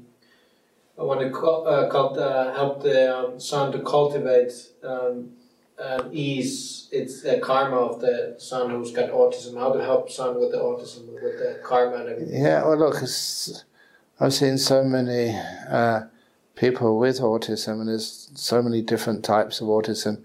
In fact, the number of people with autism, that's a number of different types of autism. And you try and sort of put them in some sort of bracket somewhere. But again, to be able to, for that person who's autistic, to be able to be close enough to the mother or the father that you can actually just teach them, and don't always try and teach them in the same old ways. Don't teach them Four Noble Truths in Pali. Sometimes you need to teach them with a hug, or just let them imitate you. If you want to teach a kid meditation, sometimes one of the best ways is you sitting down and letting the kid sit next to you. And that's why sometimes cats and dogs, you see them and just, what are they doing? When you meditate, they sit close to you, and they're peaceful. There's something which a child can pick up from its mother or father, which you cannot speak. They pick up just what you're doing. They can feel. And then when you're still and peaceful, they're still and peaceful. When you're kind, they pick up some kindness. How that kindness is manifest, you don't really know. Depends on the behaviour of that person. There's another thing which, sometimes we put people in boxes. They're autistic or they're this spectrum, that spectrum. At least they've got a spectrum now, acknowledging that it's so wide. But even that autistic spectrum, remember the teaching of anicca, things change, they alter. So trust in that too. I don't know what degree of autism they have right now, but it won't always be the same. It will grow deeper or shallower, have moments when they're really clear. So that's why don't be stuck by thinking your child is like this or like that. And just be kind. Make peace, be kind, be gentle with your child. And try just to see how they grow, or what happens to them. And give them that sort of wonderful opening the door of your heart to them, no matter who you are, no matter how you develop, or what you do. So your child has the courage to grow, rather than the fear to go deeper inside himself. I don't actually have told this story for a long time, but it's just a simple thing. I had this really powerful dream one night as a monk, and I dreamt I was in the first home where I lived, which was a council flat, and being surrounded by these really mean and nasty kids. I must have been a 7 or 8 year old or something, and being stabbed with really painful sharp knives, and being able to see my mother, who saw this happening, just running towards these kids like a frantic maniac. You know, she was not a very strong lady, but seeing a kid stabbed, you know, she just drove the kids away. But then, in the dream, I was in this deep state of catatonia. Don't know for how long. It was an interesting dream. But then, very, very vivid. And after, not being, because it went inside because that was a safe place. The only place I get safety, because being stabbed hurt so much. It's not real. It's just a dream. But it hurt so much, so badly. That's the only place I could go. Deep, deep, deep, deep, deep, deep, deep inside myself. Where I couldn't feel anything. And then I remember just coming out of it. And the only reason I came out of it was just a very incredibly kind nurse, who was just playing a song on the guitar. And just the kindness gave me the sense of safety, where I could be okay. And that's how I came out. So just in a dream, but it was a wonderful, meaningful dream, because you understand a lot of why people go into these deep states, which people say is catatonia, or which is autism. There's a being in there somewhere. Why can't they come out? And sometimes because they don't feel safe. And you have to be really lots of metta, really strong metta, for a long time to bring a person out. Anyway, that's just one little personal. It really meant a lot to me, that dream, and to understand some of the things which happen to people. So life can be very painful. And what would you do if you had so much pain? You try and find some place where you can get away from the unbearable pain. Sometimes that's deep inside yourself. You don't want to communicate with people. You don't want to sort of recognize other people because you've had one or two really painful experiences, and that's enough. Anyway, that's a little personal anecdote.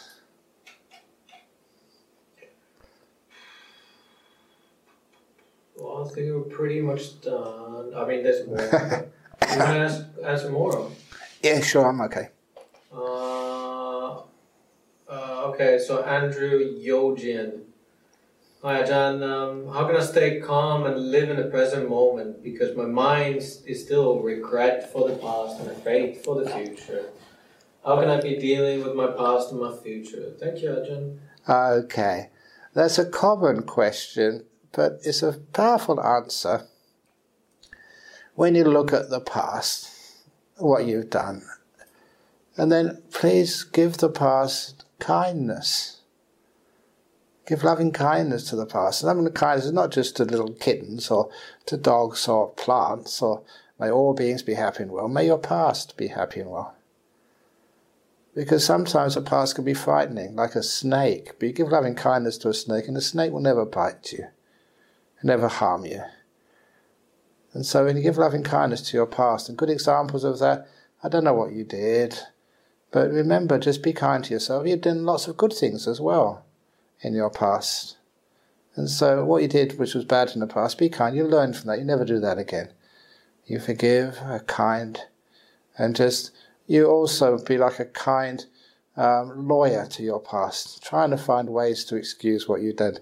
I wasn't feeling in my right mind that day. I was just really tired, really burnt out, or you may have been taking some drugs or something. So forgive that past with kindness. Because regretting a past which you can't change doesn't help anybody. Being kind to say, I'm going to learn from this and grow from this. Make it something which is useful, rather than something which is a great burden, like a big heavy rock you're carrying in a backpack around you all the time. Be kind to it, and be kind to yourself, the perpetrator, to know that, that was a long time ago. You've changed since then. So be kind to yourself to put that backpack down, so you don't need to carry the past. And let other people know, people you trust, let them know about it, because a lot of the time what you did, if it's just staying in your own heart, it appears so much bigger than what is really true. I remember this one lady, she was dying, and I asked her, what's the worst thing you've ever done in your life? And she didn't want to tell me. And it took her many weeks, actually, to get it out of her. When she started trusting me, she said, you're going to die soon anyway, so you can let me know. And she was an elderly lady, and she said that once she kissed another woman's husband. And I said to her, is that all? Is that all you did? And she said, what do you mean? That was a terrible thing to do. It was somebody else's husband, and I liked him, and I was already married, and my husband never saw this. I gave him a kiss. And say, well, most people have done much worse than that. So if in your whole life that's all the bad things you've done, that's not bad. Well done. Congratulations. You lived a pretty good life. And when I actually talked to her about it like that, she said, oh, thank you. I should have told someone a long time ago. I thought it was one of the worst things you could ever do. Because when it's inside of you, it expands and becomes this terrible, terrible thing. When you tell other people, you get it in perspective, and it's not that bad.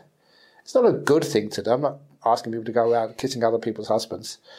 But nevertheless, keep it in perspective. You're not perfect, but it's not bad. So that way we can grow, learn when we're kind to the past. And for the future, be kind to the future. Anxiety is seeing all the things which might go wrong. When I look in the future, I think of all the things which might go right. I'm kind to my future. When you're kind to the future is not such a bad prospect. Now look at the future. Oh, we've got COVID. Oh, we've got lots of work to be done. Oh, I'm getting older every day. Oh, more. Oh, come on, Ajahn Brahm. There's more opportunities to do good karma in the future. There's more opportunities to learn. More opportunities to serve. What a wonderful thing you have in Melbourne. The dual Sangha in one place in Newbury. If I was a layperson in Newbury, I'd be just so excited that you have this chance to build something wonderful. This dual Sangha in Newbury Buddhist Monastery. How many other places in the world do you know such a Sangha exists with bhikkhus and bhikkhunis? How many places in Sri Lanka? In Thailand? There's places for bhikkhunis in Thailand, bhikkhunis in Sri Lanka, but they're in the same place and they're totally respected. In Melbourne you have that. Pretty lucky place to live. So you look at your future. I'm going to make this happen. Yeah, we're going to really make this. This is almost a great service I can give. I'm not going to be anxious about the future. I'm going to make the future happen in a wonderful way. So that's what I mean about being kind to the future. Seeing all the great possibilities. We can do some incredibly powerful karma, and that gives you so much energy and happiness inside. Okay. Well, I never heard this before, so I just wanted to ask this. Hi, Ajahn, is Feng Shui practice design, it is aligned with Buddhism, or is it mentioned at Buddhism at all? Feng Shui. Feng Shui is just like energy. And I always tell my Feng Shui story. I always thought it was a bit dodgy at first, but then one of my friends, he had problems in his marriage. He was always having problems with his wife. Whatever he did, counselling, whatever, just wasn't working. So he did go to a Feng Shui master in Perth. And the Feng Shui master visited his home when his wife wasn't there. And he said, the trouble is your furniture in your house is improperly arranged. It's creating bad Feng Shui in the place where you live. So change the furniture in your house, its positions. And I asked him if he did that. He said, yeah, I did that, and it actually worked. It worked very well. So what did you do? He said, well, when my wife was at the shops, I put all the furniture against the front door so she couldn't get in anymore, and now I have no more problems. Please excuse that stupid joke. Oh, it was a joke. The feng shui joke. But against that, I tell people this story. One of the people I really respect here, one of our close students here, that I was away at the time, as I am quite often, in non-COVID times, and they brought their feng shui master, apparently a very famous feng shui master, I think from mainland China or somewhere, to visit Bodhinyana Monastery. And this feng shui master came into our main hall, our meditation hall, and he was blown away by the energy in that place. He said the front of this hall has got incredible, amazing feng shui energy. The back of the hall, not so much, but the front, wow, some of the best I've ever seen, or felt, or whatever.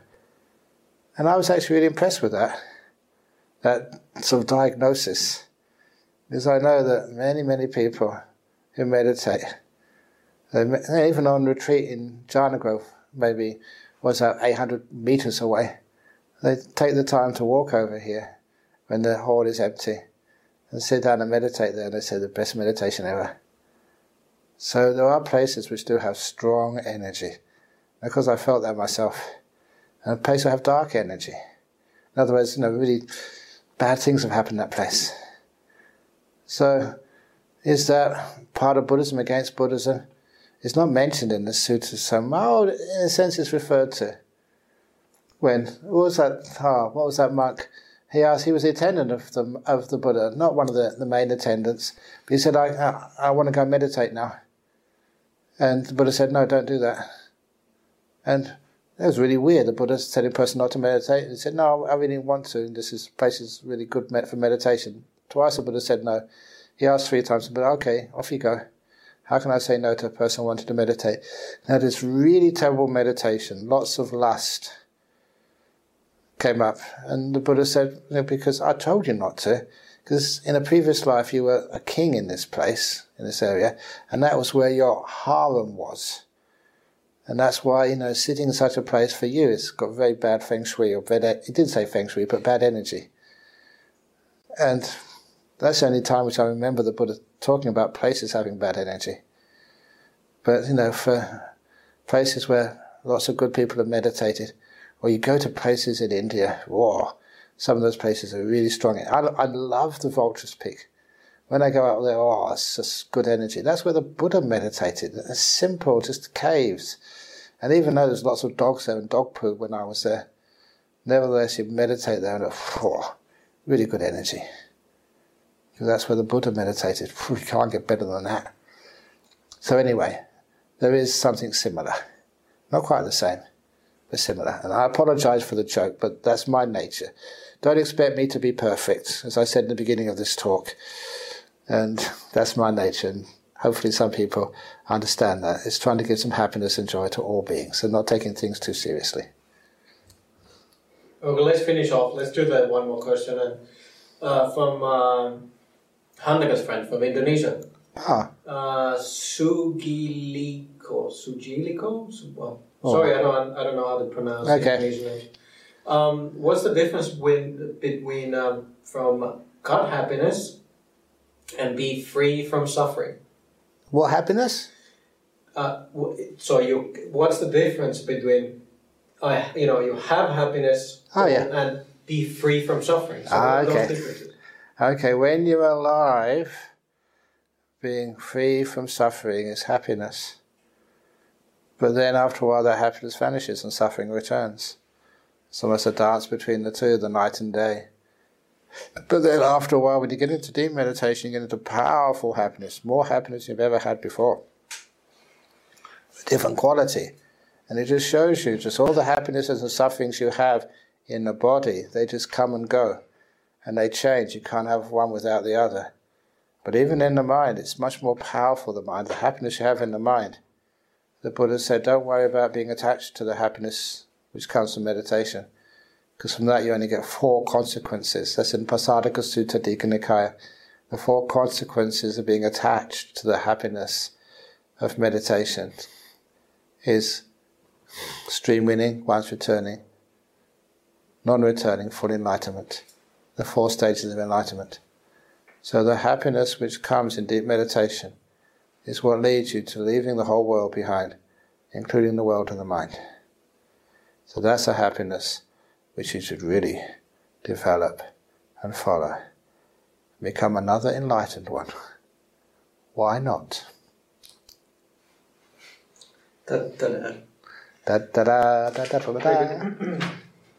Right, I think you've done 2 hours now, Ajahn. Well done. Very good. Okay, so now we're going to go to the closing. Oh, thank you. Okay, we do closing. Thank you too. Thank you. No, Thank you. Okay, so this is on behalf of the Buddhist Society Victoria who organized this. Thank you for everybody. I want to wish thank you for PSV committee, the event organizers, meaning Mudito. No, we also had Lai, Srijut, Adrian, Yasmin, and Vali. Thank you. I've been seeing Vali and definitely there on the Q&As.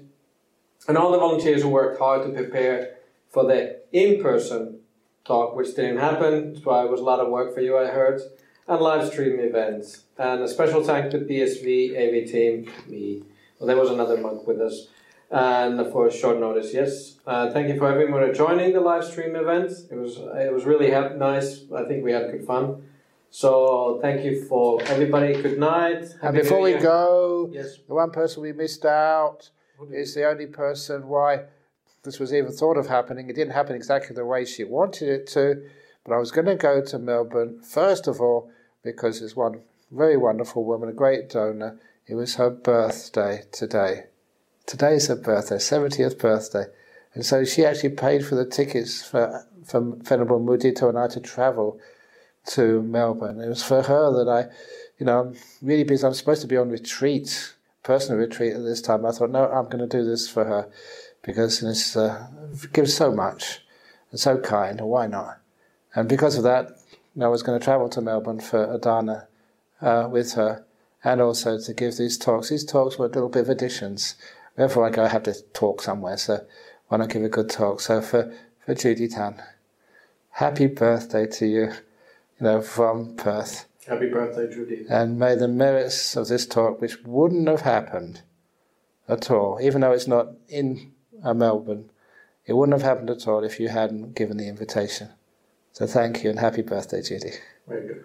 And hopefully we still have the plane tickets so we can maybe use them. Oh yeah, you get double because still got the plane tickets and we couldn't get a refund, so we got one of these vouchers. Have to come again.